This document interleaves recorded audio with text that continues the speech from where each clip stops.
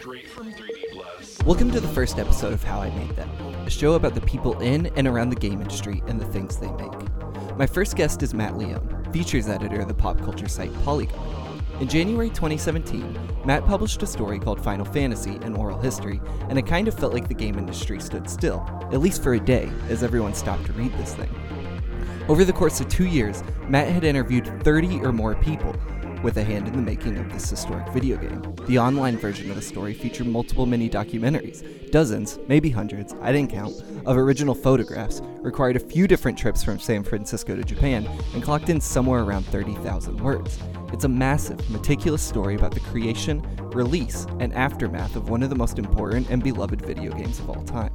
And then the next year he followed that up with a book version of the story, made in collaboration with Read Only Memory, which expands on the original story with new interviews, cutting room floor material, and new original illustrations.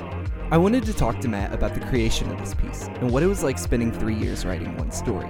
We ended up talking about a lot more though, such as how, according to him, it didn't actually take 3 years to write, the ups and downs of OneUp.com, and how he got to start writing about video games through birthday cards.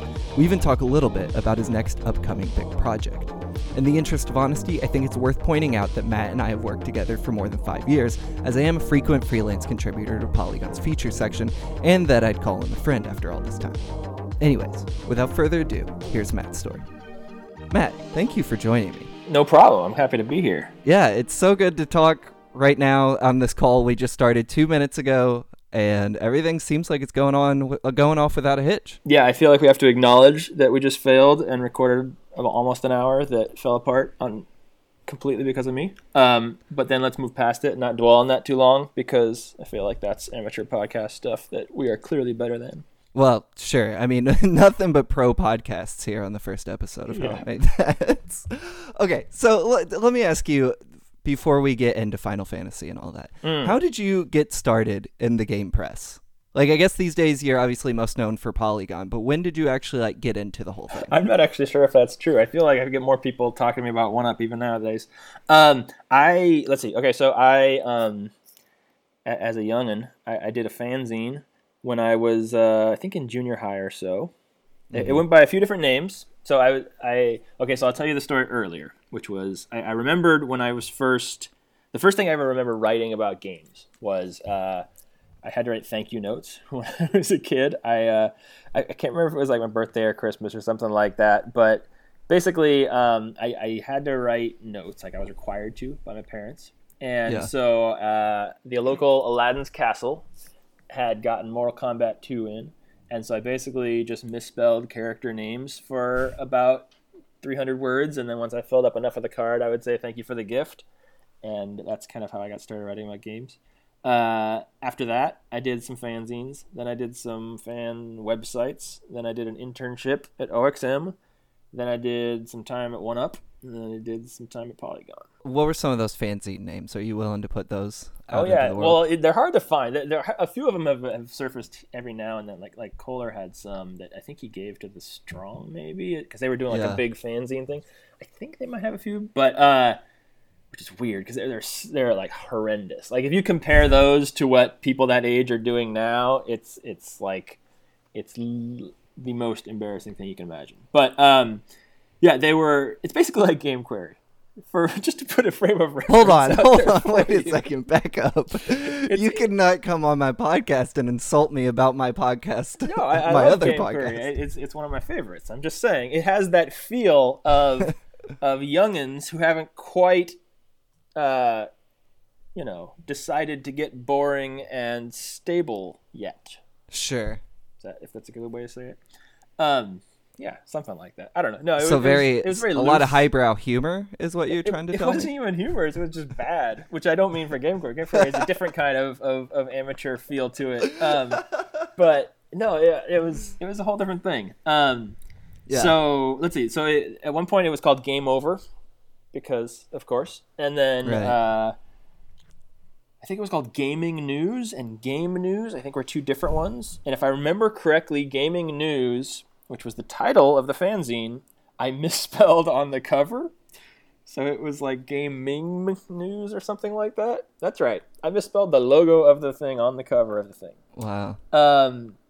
And then I think the last one might have been called Event Gaming, and then Event Gaming was the same name that I used for a fan site for a while, and it was basically the idea was like we're talking about arcade games, so like treating them as like more of an event than playing a game at home. Because that it wasn't that the website wasn't just about arcade games, but after a while it kind of moved in that direction where it was like, there weren't any good ones out there. So in some ways it was kind of like filling a gap of the kind of stuff that hadn't been being written by the time. It's kind of like what Arcade Heroes is now, although not as in depth or updated or whatever else. So yeah, I did that a little bit, and then I got an internship at OXM. And then I got the job at 1UP and went from there. How were you distributing zines back then? Like, were you mailing those things out? Yeah. So there was this little like community that had been built up because EGM2 and Tips and Tricks, they started doing like fanzine reviews. So they have this little tiny column. I don't remember if it was every issue or every other issue or something like that. Where they would just review like 2 or 3 issues of fanzines, and they would include like where you can get it and how much it costs and stuff like that. So like then I think that having that in there inspired a few of us, like me and Chris Kohler and some other people, to make their own little fanzines that we would then basically distribute to whoever would reach out to us through that those columns. So it's kind of it was mine was probably one of the worst. But it was fun to kind of do and kind of play around with. And of course I would like print it on my grandparents' printer, and like we would waste like all their ink and paper because we didn't know how to print it. And we're like, oh, this one doesn't look right. Let's make it lighter. And then it was pretty bad. But it was fun, and it convinced me to keep doing it. So I can't hate it too much, but it's I wouldn't recommend reading it now, apart from just like the humor value of what it ends up looking like. You said we. Who are you working on this thing with? Oh no, it was mostly me. My brother had a column. His nickname was Nougat, and he would do like Nougat's thoughts on things, and yeah, most of the rest of it was just me.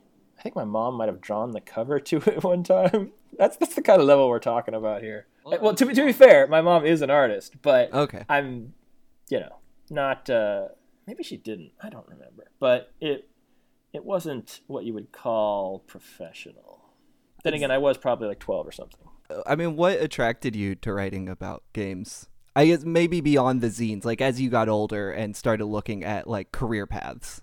Yeah, I mean, I don't really know that I ever had like an answer to this is why I enjoy doing this so much as just I enjoyed doing this. I mean, I think the big thing is just like I grew up on game magazines, like I was addicted to, like I was thinking about this the other day, like when I was young at my parents' house, I feel like a genuine like thing was in my brain. It was the squeak of the mail truck coming down the street. So like every house it would stop at, I would hear like the brakes squeak. And when I heard that, I got excited. It was like this response. So then, because I knew that there was a decent chance that there would be a magazine or a catalog or something like that in the mail. And it wasn't, it didn't come every time. But back then, you get, 4 or 5 things a month. There's a decent chance every day you might get something. So that was kind of like my biggest form of entertainment at the time was game magazine. I think a lot of people used to joke about it. I don't remember if that's quite as true these days, but a lot of people used to joke about like, we enjoyed reading game magazines more than we liked playing games. And I think that to a degree was true. Not always, but certainly I really, had that kind of feeling going. So that was kind of, I think the simple way of saying it is just like I wanted to do that because I liked that. And obviously the industry has changed a lot, and what I've wanted to do has changed a lot over time. But that was kind of like the original goal. Do you read the Game Quarry zine? I read that one that you sent me. It's all right. It's there's At 1UP, you I'm gonna just keep moving. At 1UP, you held like a few different positions, like GameCube editor, all the way up to like managing editor. You bounced around a little bit. Depending on who you or what company you were at, managing editor or executive editor were like different ranks. So like at 1UP, managing editor was below executive editor, but at IGN it was the other way around. So Oh, interesting. yeah, depending on where you were, it was different at different times. But whatever. I mean, it was basically just meant like help organize things for the site. Well, at what point in that, at what point at One Up did you kind of land on like long form stuff and the stuff you do now? Yeah. Okay. So yeah, it's so like I had done previews for a while. That was, and that. So like if you think about it, in that era, doing previews was kind of the best path to being in charge. So like if you look at like what magazines were, the cover of magazines was typically a big preview. Like it was a cover story, which was like a exclusive preview of the game most of the time. And so typically people who had previews jobs would kind of end up kind of moving into the more organizational, like overseeing roles. So partially because of that, and partially just because I liked seeing what was coming out soon, I was doing a lot of preview stuff. And then that kind of naturally moved into doing more kind of like organizational stuff for this as a whole. And then once I got kind of more flexibility, and I didn't really have to like people weren't like telling me what to do as much as I just got to like decide. Then I started doing more previews that were more like people focused, like that were kind of half and half. And then at a certain point, I just kind of left the games not behind, but I certainly kind of decided that like stories about people were just kind of more interesting than stories about games. So I everything I do probably has a little of both in there, but it's definitely more about kind of the people these days. What was that first person focused one? Yeah, so I mean, I don't remember exactly, but the one that sticks out to me was I did this like Tim Schafer profile, which was kind of fun because we got to. This was on Brutal Legend, and it's kind of like taking inspiration from Rolling Stone, which because of the game, and doing more of like a deep dive into like him and like what he's up to and where he's going and what his personal past was. And we had done these cover stories at the time where we did like multiple stories throughout the week, so each story didn't have to be like all encompassing, so we could just like kind of dedicate this one to like his history instead of the game so much. And yeah, I mean, I'm sure it's terrible now, but at the time it was pretty. It felt good, I should say. Is it interesting to you that at least like in our sphere, One Up seems to have like still have this like big cultural cachet, just even though it's kind of been gone for a while? Like I remember the other day when Area 5 started streaming the One Up show, it was all like my little Twitter feed could talk about. Like, is it weird to you that people hang on to that website so much? I don't think it's weird. I mean, I think the answer of why is fairly clear to me, which is Sure. not the stuff I did for the most part. It's because it made it was like, it was, you could say ahead of its time, but it was very much the website that that pushed hardest into audio and video. So like and personality focused audio and video too. So that I think is everywhere now, whether you're talking about like game sites or individuals or whatever else. But so it's a combination of pushing in that direction and having some kind of like established credibility from like EGM and CGW and things like that. So like you had people who you kind of already knew their names or had kind of heard of, and then you got to see the added stuff. Like it was like marketing is the wrong word, but it's kind of like you had this like built-in audience ready for that kind of stuff because of all the magazines and the websites. And yeah, I mean, so when I talk about One Up, I'm really talking about like all of the Ziff stuff because it was all kind of intertwined, especially towards the end. But yeah, I mean, I don't know. I mean, I think its legacy is probably pretty well remembered and probably better remembered than seen. Like if you go back and look at all the articles and look at all the videos, I'm sure there's lots of terrible ones mixed in there too. But people remember the good moments over time, so I think that's great. It's weird, like it depends what time frame you're talking about too, because like One Up at the beginning was very different than One Up at the end, and it kind of bounced around a lot. I felt like 3 or 4 different companies over the course of the time I was there. So how'd you get from One Up to Polygon? I got laid off. Word. yeah. No, so One Up towards the end, like the last 2 or 3 years, got bought by Hearst, and then which owned UGO. So UGO kind of oversaw One Up, which was great. UGO is a fantastic website. I don't know if you've ever visited it, but I highly recommend it. But no, I mean, for the most part, they let us go, and they didn't interfere too much, so that was fine. But they did lay off a whole bunch of people, which was not so fine. I mean, so the story of OneUp as someone who worked there is less about its legacy and more about like the weird up and down of staffing, because like it was so much this roller coaster of like, okay, we're gonna hire people, we're gonna lay people off, we're gonna lay people off, we're gonna hire people, we're gonna lay people off, and like I got so numb to it towards the end that like now when I'm at like other companies and like, you know, there's unfortunate things happen, it's like I feel like it's just this whole different thing. Like there could be a situation where you're at a company and someone gets laid off and everyone around you is like, oh man, the world is coming to an end. And I feel like, yeah, I mean, this is really bad, but I kind of feel like it's just kind of expected. It's just kind of the way the industry works, and it sucks. But it doesn't really surprise me anymore. And so anyway, but yeah, so like at OneUp, like there were lots of small layoffs over time, like lots. And so then the big one came when Hearst came in and bought it, and then they laid off like, I think it was like half company or maybe more. I don't know exactly. Mm-hmm. So that was obviously like the big turning point, although there were lots of small turning points, I would say, before and after that.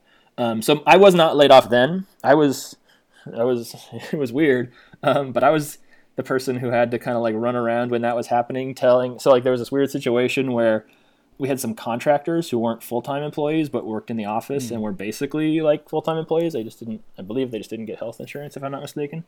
And so I had to run around that day and go to all of them because they hadn't been factored into all the company's plans. The company had not like put together a plan to tell them they have a job or they don't.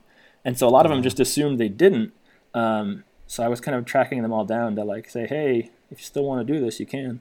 So we kept that going with Hearst, and it was a very different thing. But personally, I feel like I got to do some of the stuff I enjoyed most then because there weren't any expectations or pressure, but it just had a very different feel, and a lot of people we liked were gone. And then IGN bought it after another year or two, and I worked there in the IGN office, but for OneUp for, I don't remember, maybe a year or so, and then eventually got laid off, which was probably for the best because I had gotten a little comfortable, and maybe that's the wrong word, but certainly it was not as like I personally was doing stuff that I liked, but I didn't feel like I was really helping the site as much. I was just kind of like maybe being a little selfish and just kind of not really as engaged in it as it could be. And part of that was just because like I think we all knew it was going to come to an end eventually. But yeah. So then I got let go, and Polygon happened really fast. I got that. Like they had started up or announced they were going to start up a little bit before then, and then I joined in. Basically, they had hired like I think around 8 people originally, and I was kind of like part of the second wave, I think, or maybe third, somewhere in there. Were you hired as features editor at that time? No, I was on the features team. I can't remember if it was assistant or associate or deputy. I think it was deputy features editor. They have like weird titles here sometimes, but sure. So we had a 3-person features team. When I was hired, there were 2, and then we hired Charlie, so we had 3 people working on features for that first year or 2. I think about 2 years. We had a big budget at that time. It was sure. Throw around lots of things. Well, let me ask you about that then. Like joining this team and them having this real strong focus on more personal stories, which is something you had like leaned into at OneUp. Like what were some of your original thoughts with where you wanted to take your stories, or just the site's like overall feature direction? Yeah, I mean, I think it was similar in a lot of ways. I think that the stuff that I had kind of naturally started doing the last few years at OneUp was very similar to what Polygon wanted to do with its features, which I think is why they hired me. It was very much just on a simple level. It was just kind of stories about people who either made games or were connected to the industry in some way. And so, yeah, I mean, that was a pretty natural fit. Like they had kind of figured out their direction on their own, and then I think I slotted into that decently.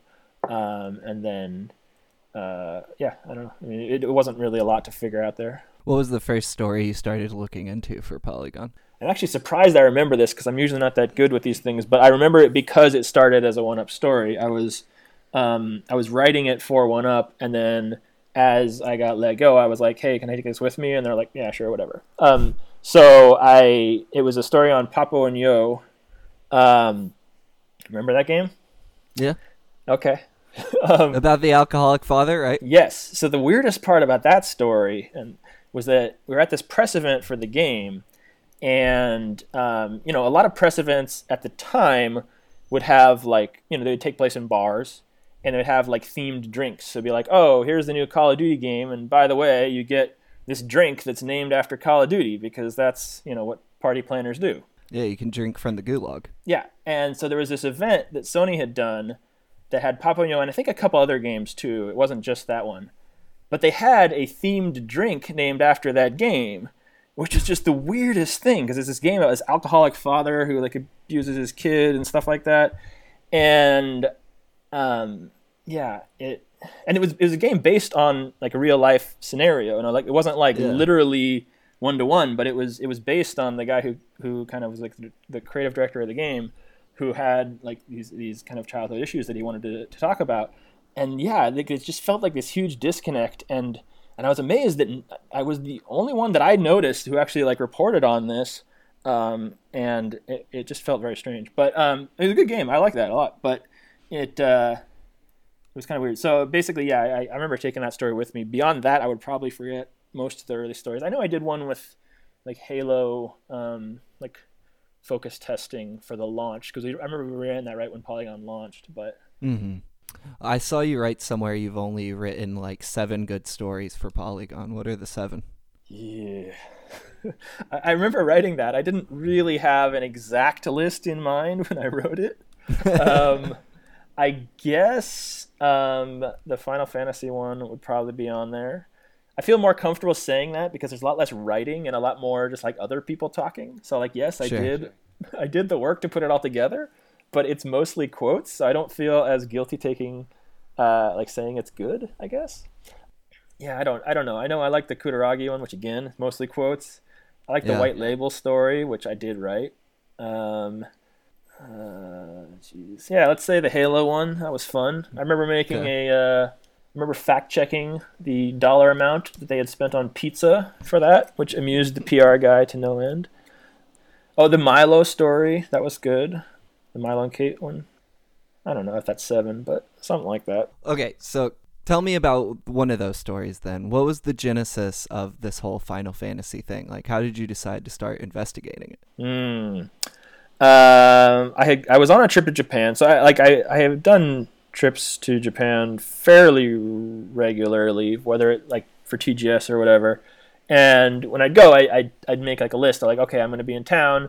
Who else do I want to try to talk to while I'm here besides, the main reason for going?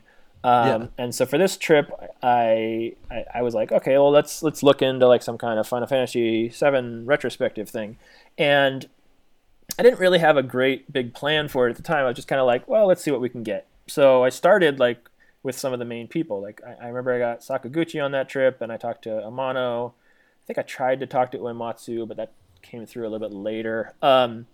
So basically, it was just like it worked out pretty well. It was like a good start. So then I started thinking, like, as time went on, like, okay, maybe I should turn this into something bigger, because like that's kind of how my brain works. It's like I don't like when I see that there's something good, I like to make it as like perfect as possible, I guess. So like if I see that there's potential for something to be good, I'm gonna like run after it and spend a long time on it and try to like fill in every gap and cross every T and all that.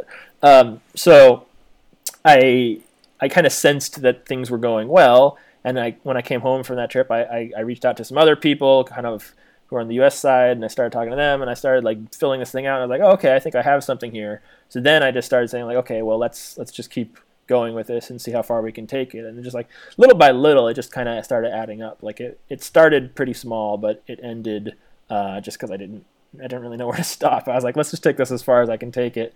And I didn't really have anybody stopping me. So I was like, okay, why not? Do you remember what year that trip was, that first one you took? I don't. When did the story post? 2017, I think? 2018? So I don't know, probably 2015 or 2016, somewhere in there.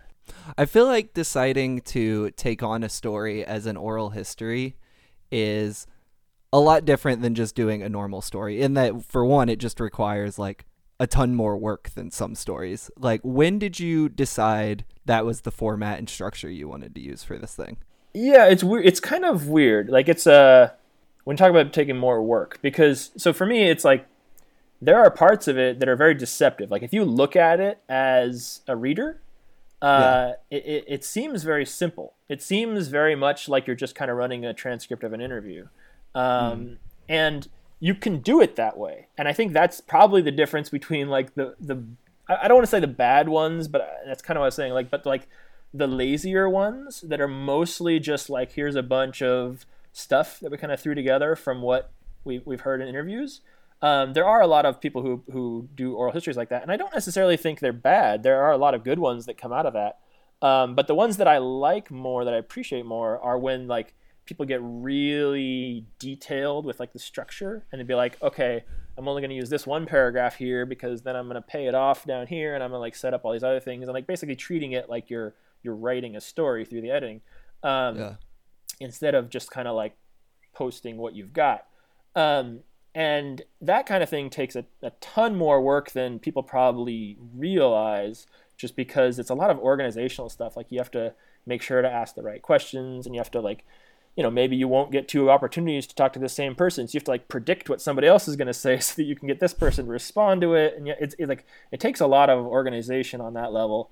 I don't necessarily think it's always more work once you get into like having it all on the page. Like if you've organized it well ahead of time, then when you get to the point where you're like, okay, I'm gonna write this up, I'm gonna put this all together, sometimes it is a little bit easier then. I'm actually doing that right now for this other story I'm working on. I have like all this stuff that I've got together that I'm now starting to put together into like oral history stories, and it's a mix. A part of it is easier just because you have a lot of it already, and like the structure kind of like it tells you what to do instead of you having to like tell it what to do. But then also like there's this whole kind of, if you're missing one quote to like bridge a gap between 2 other quotes, sometimes you may have to try like tracking down like 3 other people just to get that one quote. So it's a mix. But yeah, no, I mean, I didn't know for Final Fantasy that I was going to do that ahead of time. I kind of just started looking into like what would retrospective be, and then maybe 6 months or so into it, after like seeing that it was picking up some traction, I was like, okay, well, this might be a good format for it. I feel like these past few years, oral histories have become really in vogue, and they almost like carry this prestigiousness to them more so than if you just see a headline like the making of X thing. What do you think it is about that like makes these stories stand out so much, or even like makes them so popular for writers right now? I don't know. I personally feel like they're almost a little more kind of played out at this point. I mean that mostly just because there's so many of them, and I feel like that term, it has some baggage with it now, and people see it and they're like, oh, okay, I don't know exactly how to describe it, but it's definitely kind of, it's got a different feel than some other things. And sometimes maybe that's a prestigious feel, and sometimes, I mean, just because of like the amount of work it takes to track down, more than one person. But I think sometimes it's more like an eye roll thing, like, oh, okay, you're doing this again, or you didn't have a better idea for an angle, so you're just kind of doing this to kind of take it in a different direction. I personally like it just because I feel like it puts a different spin on the types of things people normally read. I think, like, so for example, for Final Fantasy, like that's a story that has been fairly well told over the years. Like if you talk to, not talk to, but if you're someone who's like paid attention to like game history, you're gonna know like the main beats of that story, of like where it came from, and the games before it, and like the tech demo, and the like Nintendo Sony stuff, and kind of where it ended up. So like I didn't really have any interest in just kind of telling that story again, but by doing it in this structure, I thought you could get different anecdotes and different kind of like a different feel to it, and kind of hearing it from their voices I thought would be very interesting, instead of just kind of like telling the facts of what happened again. How many people did you end up interviewing for this thing, like total? I don't remember, but I think it was around 30, maybe more. I think it's maybe a few more than that when the book came around, because I added a few things then. Which, to put that in perspective, is about half the size of the thing I'm currently working on. So it's it's never enough, basically.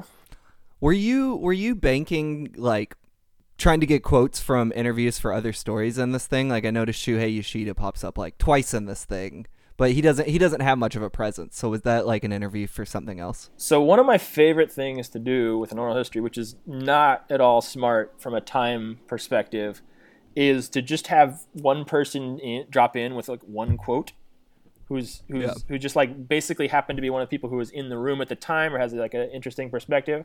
And so like you have this whole story going on with like all these other people talking and kind of like telling what they, and then they mention like somebody's name, and then all of a sudden the next thing is that person just like jumping in. I don't know, something about that feels very fun to me as a reader, just to kind of like, wow, I never expected that you would, go to the length that you did just to kind of get that one extra person in there. Now, I don't think that's necessarily the case with Shuhei. I think that was, I believe I did that. I was doing a PlayStation VR kind of making of story with Sony, and I'm pretty sure I just kind of got those during that interview.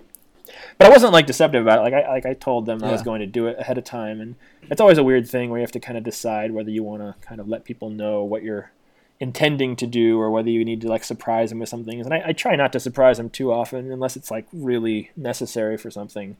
But yeah, I mean, it's a balance. I think generally I like just getting things wherever you can, but you want to be upfront with people too. Were there any interviews you did that didn't make it in the piece? Oh, probably. I don't remember offhand. Yeah. But my chances are there were some people. Usually when I do a story that's like a bigger thing and I interview a lot of people, usually there's one or two that, either repeat things you've gotten elsewhere or just like people who aren't, especially for something like this, people who aren't very quotable.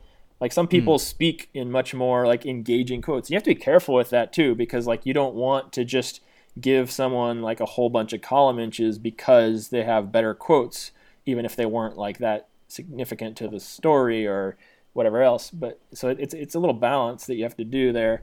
But I don't remember specifically. Usually there are like one or two people though that you talk to, and they either don't remember things very clearly or they just don't really advance the story that much and that kind of thing. And you feel bad because it kind of like you wasted their time, but it does help even if they don't end up. Like there are ways that it usually helps, even if it's just like background information for a caption or something like that. Final Fantasy VII, like, obviously carries a lot of weight for a lot of people, players. I mean, like, yeah. Did it feel weird doing a story like that? Like, did you get nervous about taking on that as a topic? Not really. I didn't get nervous about it, and I should clarify, like, I'm not like a Final Fantasy plot expert. Like I don't know all the details of like, if this person said this quote, what that means in relation to like games from like 4 years earlier and that kind of stuff. Like a lot of that goes over my head because I just generally don't get into that level of detail on game stories. So like my interest in it was much more, the people who made it and kind of the circumstances that led to it and that kind of stuff, rather than the kind of minutia that I think a lot of fans would get hung up on. And so because of that, I kind of just like skipped over that. Like I wasn't planning on really diving into like the backstory of each character.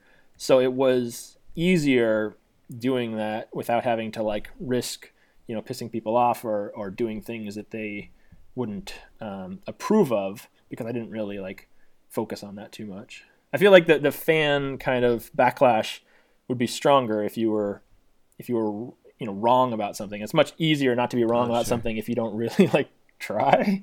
So I didn't really focus on that stuff too much. How helpful was Square with this thing when you reached out to them and was like, hey, here's what we want to do. Can we talk to this person or this or that person? Yeah, I mean, it worked pretty good, actually. It really just, you get, depending on what company and at what time and who the PR person is who's heading it up and who the developer is who's involved in it, like it's really kind of luck of the draw as far as like how much participation you'll get from the official way. In this case, they really I worked out well because I had told them I was doing it after I had gotten decent way of the way through. I wasn't like, I didn't start like by going to Square and saying like, hey, can you help me do this? A lot of times people will do that, and that's like a more like official version of the story. This was very much like I got a long way of the way through it. I don't remember how far anyway, but at least half of the way before I reached out to them. And then when I got that far, I was like, okay, well, I want to see what I can get from them. So I messaged them, or I forget exactly, maybe I called them, and I was like, hey, we're doing this thing, and we'd love for you guys to participate, and let's see what happens. And I didn't really know what to expect. So then it turned out we got pretty lucky because they were in town for PSX one year. Or maybe, I don't remember if they're in town for that or they just happened to be in the U.S. because of that, something like that. Anyway, they were in San Francisco with like Katase and Nomura, and they were like, yeah, let's we can stop by your office for a few hours. And so it was great. I think it was like on a weekend or something. Like, the whole office was closed. We had to like go like let them in the rain or something like that. And it was very like, it was just great. I think we got lucky on the timing of it, because if it had happened through email or something like that, it really wouldn't have gotten, like, I think for oral histories in particular, because you're looking for quotes, email interviews just like they kill it if you don't if that's like I have a general rule, like I won't do a story based entirely on an email interview. It has to be like a small piece of it, and I think for oral history that's even more true. Like, you need to kind of have people speaking casually, and so I probably would have done it if they forced me to, because they had some fairly important people to the story that still worked at Square. I probably would have like seen what I could get, but certainly having them do the in-person stuff for a long period of time was super helpful. When you were reaching out to people for this project, like, what was the general reception? Like, were people excited to talk to you, or was it hard to get a bunch of people on board? Yeah, no, I mean, I think because the game was a success, not just like a little bit, but like it was a huge success. I don't think people were really surprised by it. I think sometimes if you're asking about something that's more obscure or something like that, people would be like, hey, this is weird, but okay, if you want to. But with something like this, it was just like, we were reaching to lots of different people. So it wasn't really just like, the 3 or 4 people that everyone's heard of. So sometimes people were maybe not as used to doing interviews, but it wasn't really like they were shocked that we wanted to do it. I think it's the kind of game that was a big enough deal that they kind of understand without us having to sell that too much. When I reached out to you and I asked you if you want to do this interview on how you spent 3 years writing a story on Final Fantasy VII, the first thing you said was, I didn't. What's that mean? Because that was in a bunch of the like promotional material for this thing. Yeah, I mean, I basically just meant that it wasn't 3 years of writing. Like, I had a full-time job that I was doing for most of that time. So like, yes, this would eat into some days here and there, but I think it's the kind of story that's good to have just kind of like hanging around, because you don't really have to, you don't have to stress over it moment to moment, but also like you can just kind of like fit it in as it makes sense. Like, okay, if it's going to take a while to track down some of these people, give them time and like let it just play out as it plays out, because it's a retrospective, so you don't have to be super concerned about like getting it done right away. So I think it's the kind of story that benefits from just kind of having that time, whereas like I'll go do something else for a month and then just forget about it and come back to it. So yeah, I mean, it sounds good, I guess, to present it as like a story that took a long time, or it sounds bad depending on how you look at it. But it's more just like, I don't know, it's a story that took a while, but not. It would have gone much faster if I had done it entirely as like my full-time job or something. What do you think was the most challenging aspect of doing this piece specifically? I don't know. I mean, really, it didn't, like, it feels overwhelming kind of looking back at it, because it was a fairly large project, but like it didn't feel that challenging in the moment. It's more just like, I think the most challenging part is just kind of like keeping focused on it and staying motivated, maybe, because like when you're working on something for a long period of time and like you have to, I have to transcribe all this before I can really get to this, which before I can get to that. So like there's all these like different steps you have to get through in order to like make it work. So sometimes that can be kind of intimidating or just like hard to kind of get excited about as you're going through. But it wasn't really like one moment where it was like all falling apart or like super tense or anything like that. It was more just kind of like, you gotta take a long time to finish it. Do you hand transcribe everything yourself? I used to. I did most of the stuff on Final Fantasy, I think, but yeah, because I just didn't trust people to transcribe it for me. I am better with that now, and I do have people who help a lot, although often I'll go back and check it. The thing that I've done more recently, and some of this on Final Fantasy, but is when you're doing like interviews with people who speak other languages, it is just like having people retranslate those after the fact, which is extremely time consuming and costly, but I think is something that it's hard for me not to do these days, just because it's so clear once you've done that a few times, just like how many little errors get through when you're just doing like a live translated interview, that it's hard for me to go back now that I've been able to do that on stuff.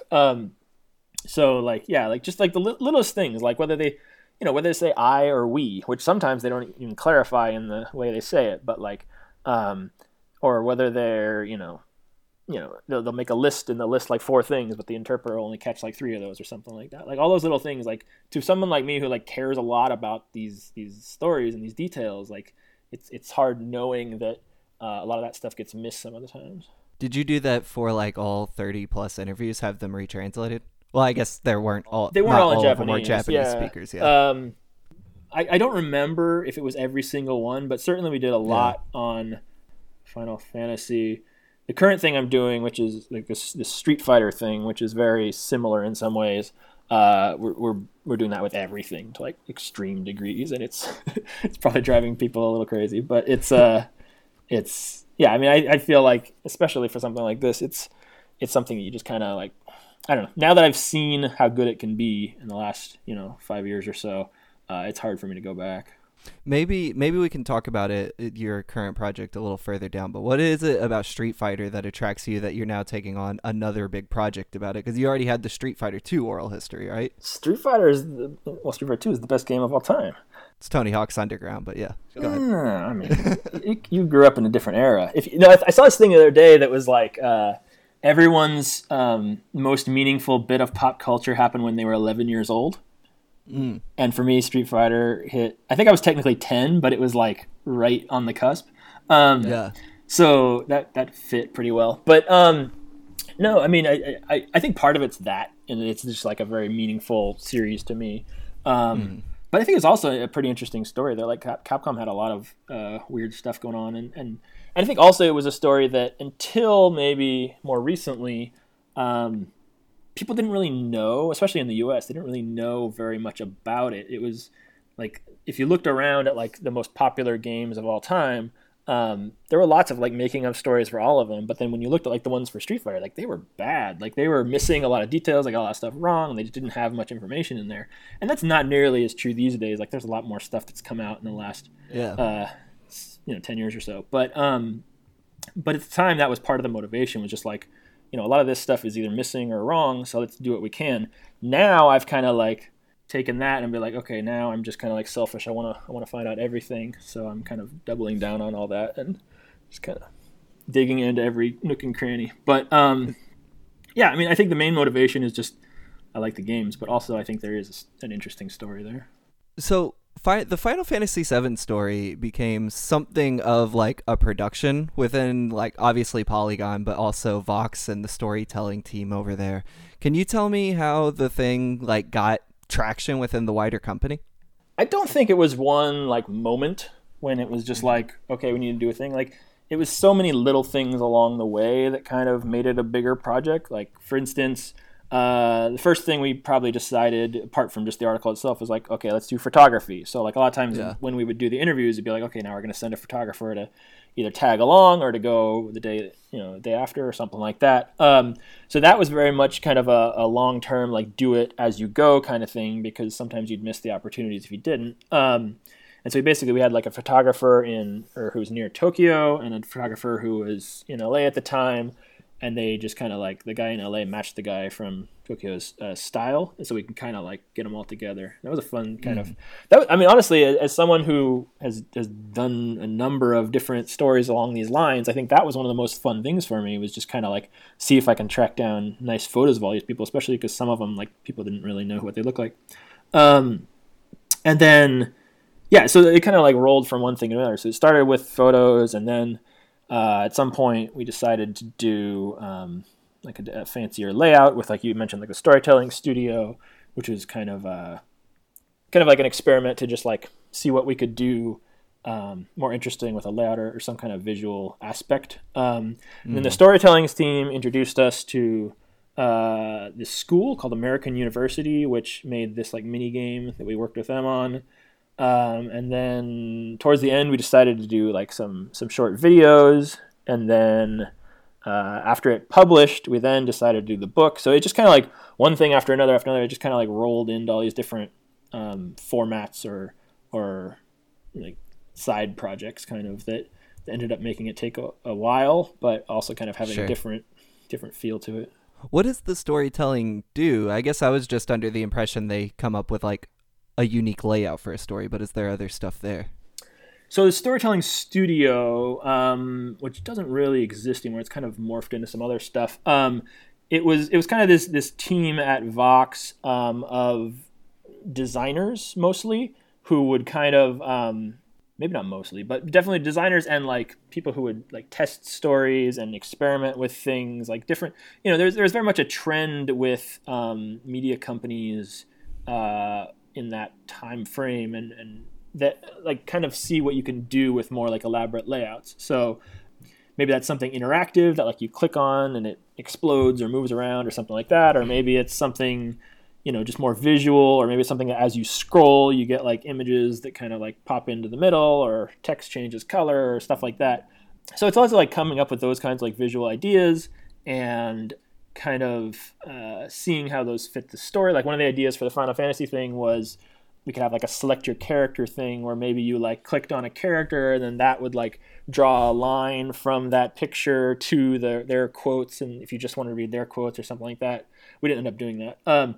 But so it was kind of playing around with stuff like that, and then they would have like user testing where they would like bring people in to like test out the layout and see if it worked. Like there was a thing in there where it was like save your place. So like you get to it, because it was a really long story, it was all one page. So if you get to a certain point in the story and then you left and like closed the browser and came back, it would take you back to that same place in the story, which is kind of neat. So lots of playing with little different things like that and like seeing how they would work. I think a lot of that is not necessarily the most financially practical to do on like a day-to-day basis. So it's more like they would just pick out a few things here and there to kind of do in a very kind of impressive way. And we happened to be, you know, kind of have a story that was pretty significant, ready at the right time, that they were looking for stuff. So it just kind of fit into what they were doing. And yeah, I mean, the biggest thing they probably did, apart from just like what it looked like in the layout, was probably the mini game. They kind of set that whole thing up. Are there other stories you all worked on with the storytelling team back then? I guess I don't know. Not to this degree that were things I did. There may have been some other smaller things. I don't remember exactly. They did a lot of stuff at other Vox sites at the time too. I feel like earlier in Polygon's history, you saw a lot more unique layouts, but you all have shifted away from that in recent years. Oh yeah. No, that was the whole. That's not just Polygon. That's all of Vox. So like the early days of Vox, they had like a very different kind of CMS that you would use that had certain chunks. I think it was designed to kind of make it look more custom, even though you could do it as editorial, and like we had a designer working on a lot of that stuff.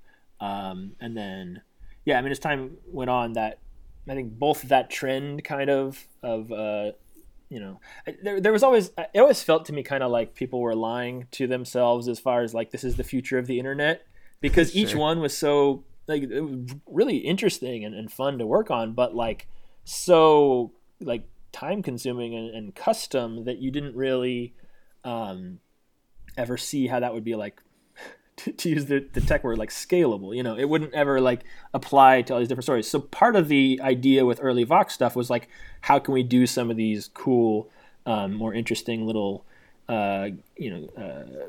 pieces of stories or visual elements that we could then just kind of swap in as easily as you want. So we would have these little like widgets that you could kind of like drop into stories and be like, okay, here's an interesting visual presentation, or here's a slider, or here's whatever else. And so we did a little bit of that, and then as time has gone on, we've moved a little bit away from that, because I think partly it's just a little bit more gimmicky. It also is even more time consuming if you try to make it work on mobile, and more people read stuff on mobile these days than anywhere. So it's these days I think I'm much less focused on like what is something new and different we can do presentation wise, and more just like what is the best art or photography we can get for a story. Sure. On the freelance side of things, sometimes you finish a story and a month goes by before it's published, or 6 months. Yeah. Sometimes a year I'm goes a little slow on those edits. Yes. Yeah, sometimes a year goes, but I mean, like, I should point out, by the way, that I am currently doing this podcast instead of editing one of your stories. So I should point out I emailed that to you 2.5 weeks ago. Was it that No, long? but I'm curious on your side of things, like with this story, with the Final Fantasy VII story specifically. How long up until the initial publish on the website did you have to work on it, or did you have to be like text complete, a month out, or like when did you actually finish on the story? I don't remember. I finished most of it before they did the layout, but I don't really remember how long exactly. And honestly, probably like I was changing little like details here and there up till right like the day before. Usually with any story, we'll be changing like some words here or there, some little thing like right up until it goes live. But I guess it did have to be in some ways done a little bit earlier, but it's more like you just had to like be very clear with who the people are and where they need to appear in the story and all that kind of stuff. And if you need to change like some words here or there, that can usually be done toward the end. But yeah, probably a little earlier than most, but I don't remember exactly. Were you nervous before the thing was actually published? No, I was excited. Like, I think, I think I mentioned before, like when it's a story that's not as much about you, it's not like I wrote a lot of opinions in there, or I had even like a whole bunch of writing. There was some stuff that I written, like introductions and stuff like that. But majority of it was just quotes from people I had tracked down. So like I knew people would like that. Like it's not, there's always people who don't like anything you do, but in general, compared to most of the kind of stuff that you see on the internet or website like ours, like it was much like it's not the kind of story that was going to get as much hate as a lot of stuff.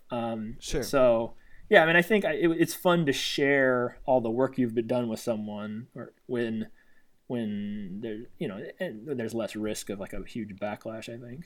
Did you read any of the Reddit threads that were posted about the story to like see what readers were saying? I probably did. I didn't like do comprehensive like every little detail here and there, but yeah, I usually check up on stuff. I don't necessarily take the whole like don't read the comments approach that some people do. I think it's healthy too. I think it can bug you sometimes. Like there are still stories I've done from like years ago that I'll like remember a specific comment from that I didn't care for or whatever. So like it does stick in your head, and that's probably not the most healthy part of it. But overall, I think I'd rather hear everything or a lot of it than not, just because I feel like that helps you get better. How did this story do for Polygon? Like, obviously that's a weird numbers game where it depends on, how much money is put into a story versus what you get back. But like, how did it perform? It did well, numbers wise. I don't remember the specific numbers, but like relative to your average feature, it did very well. It was probably one of our, if not our most successful feature that year. But there's no chance it will ever make its money back. Like you don't do a story that takes that long or requires that much like translation or photography or whatever else, all the money you put into it, that would ever kind of like pay off one-to-one. So we don't really view it that it's almost like more like a marketing thing. Like we could say like, hey, let's put up this flag to show people we do fun stuff from time to time, and kind of justify it that way as like, here's something that people might like that we can kind of like just use as kind of like a hey, we do more than just all the other stuff. But I mean, also beyond that, it's a lot of it just, I know it doesn't seem as like strategic or anything, but a lot of it's just kind of like what we want to do.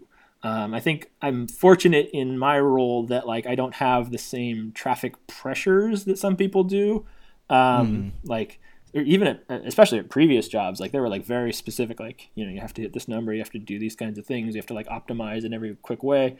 And at Polygon, like, I mean, here and there, those kinds of things have come up, but like for the most part, I have had like a ton of freedom to not have to worry about that kind of stuff.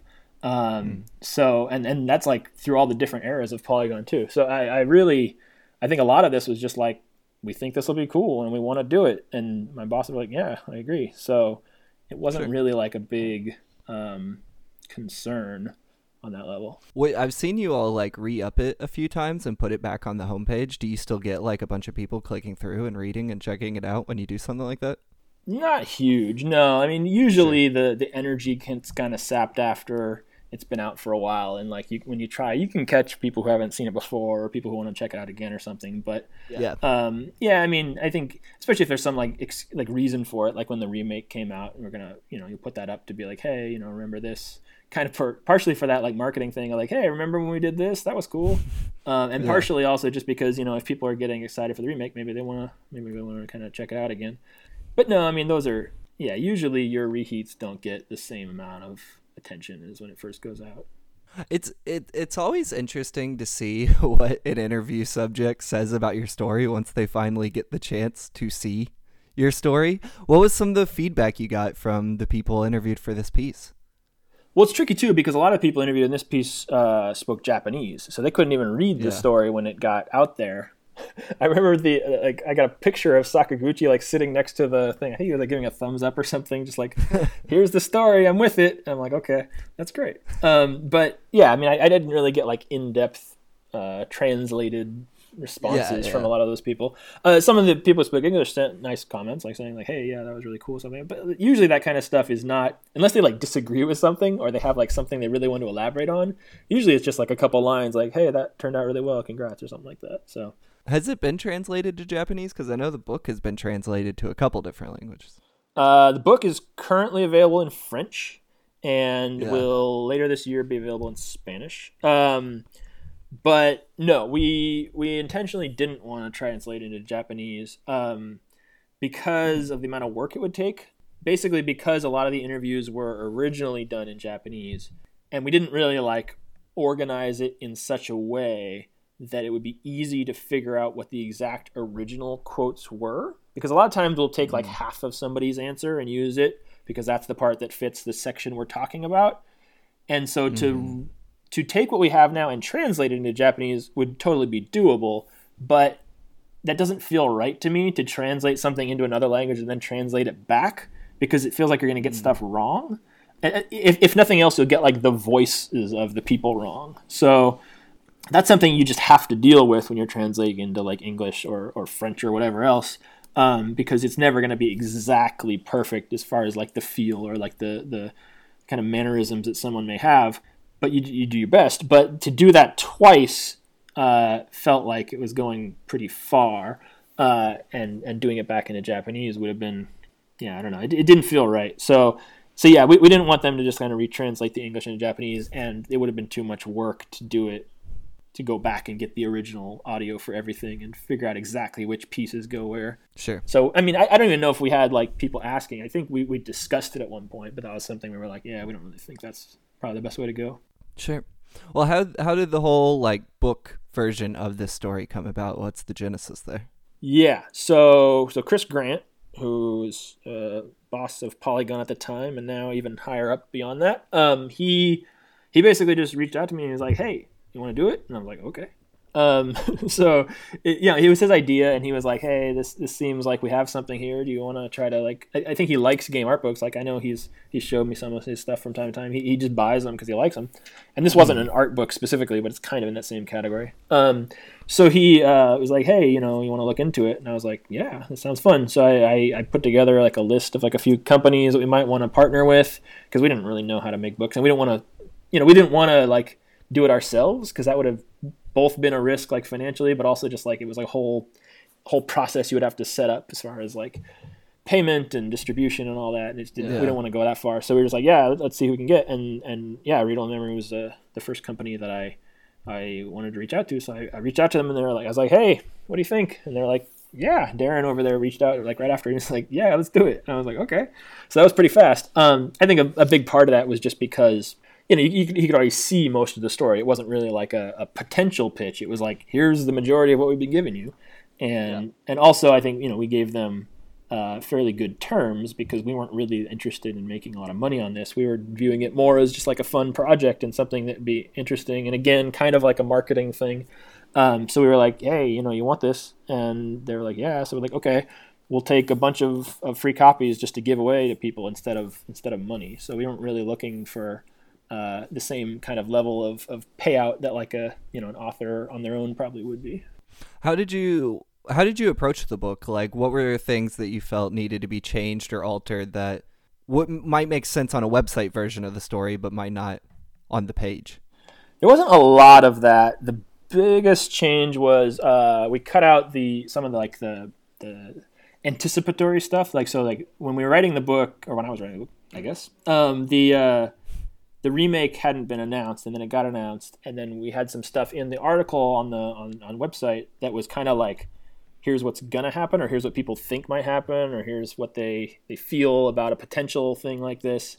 And then once it became like a real game, it didn't make as much sense to have that in a book where people could like if you read that book now, you wouldn't want to read like what people think is going to happen in the book. So, or with the game. So it was very much like kind of to keep it like less timely. Sure. Or time sensitive. So yeah, we cut that, but then we added a bunch of stuff too. We added like a bunch of interviews that I was able to get later, and then just like a bunch of like cutting room floor stuff that didn't necessarily fit into the main narrative, but we could kind of include as like bonus material. So there, I think it was, I forget, like 3,000 words more or 5,000 words, something like that. So it was, there was some stuff in there that was kind of interesting, but it wasn't like a huge new, it wasn't like a whole new book. What was the secret message in that book? Oh, yes. So, so we had this like, there's a bookmark that comes with both versions. There's like a special edition and regular edition of the book. And it has like these like cutouts in it. So if you line them up on certain pages, you can kind of like find characters and kind of spell out this message, which I don't know if I want to spoil. But it's basically, there's a nickname for one of the people in the book that we used as the secret message. And that leads to this website that if you type it in, you get this song that is kind of like a theme song for the book, which just, of course, makes sense. So we thought that was a fun little bonus. Have you played the remake yet? I have. I mean, I actually haven't played it all the way through. I just played for a couple hours. I mean, that's the thing is that like I like it. I don't have time to play a lot of stuff these days. So unless it's like something directly relating to something I'm working on, it's hard for me to find the time. But yeah, I mean, I think it's amazing. Like, I think the thing that seems most notable to me is just like how pretty it is, and how much that feels like it's designed for new consoles. Like it seems like they're just kind of like, they didn't want to have to redo everything in a couple of years. So they're just like, well, let's just get it there now. And then we'll just kind of port it over. Because with the episodic kind of approach, I think it it's very much like right at the end of a generation. That's a weird time to release an episodic game. So we talked about it a little bit, and you've dropped little tidbits throughout our chat here. But what is the next big thing you're tackling? Yeah, I keep trying to lead you there, and then you keep shutting me down and wanting to talk about Final Fantasy instead. It's really fun. So I'm doing a big Street Fighter project now, which is basically, it's very similar to Final Fantasy, so I think it's kind of relevant to what we're talking about. So I did like this Street Fighter 2 oral history, I think in like 2014 or something like that.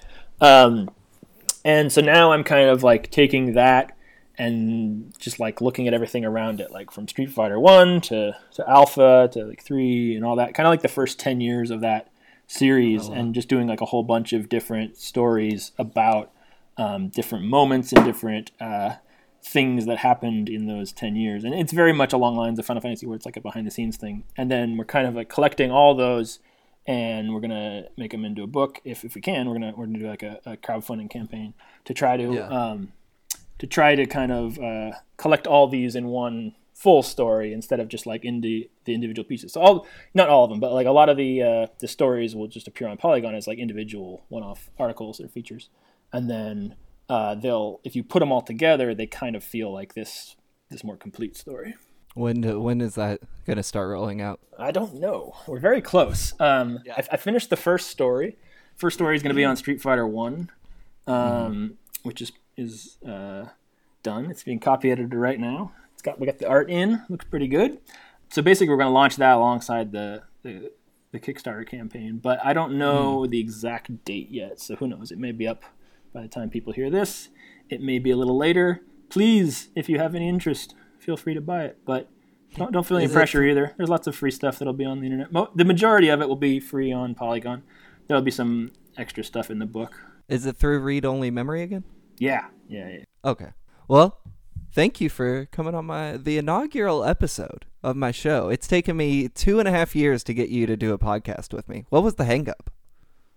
What's that now? 2.5 years? That doesn't seem right. I think you asked me when you submitted that story 2.5 weeks ago, right? Yeah, that's right. I don't know. I generally, I don't do a lot of like, I don't know. I don't consider myself that funny. I guess I don't necessarily want to just do like a whole bunch of like opinion stuff, because I feel like there's more interesting stuff that I can do, and so I try to focus on other stuff, and it helps that Game Query is just a stellar podcast that really feels like it doesn't need me. So I feel like I try not to get in the way of the magic that happens over there. The joy of being the only person working on this show is I can cut out all the parts where you insulted me during this episode, and no one will. I'm kind of disappointed that we lost the audio on the first one, because there were a lot of good little digs in there. Anything else you want to plug? Twitter, all that? I am feeling bad about this now with that last reaction, so I should probably back off. No, I'm good. Go to Polygon, check out the stuff. Street Fighter, yeah, should be good. Cool. Well, thank you again. Appreciate it. No problem. Take care. Thank you for listening to the first episode of How I Made That. And thank you to my $10 and or above patrons James Smith, JV Gwaltney, Jeffrey Kieshlick, Jeremy Bull, Jill Groh, and Kenneth Shepard. Lastly, thank you to 3D Blast for contributing the theme song to this show, which is the song Beyond Nostalgia from his album, Iconic Bitch. If you'd like to support the show, you can do so at patreon.com/BlakeMester.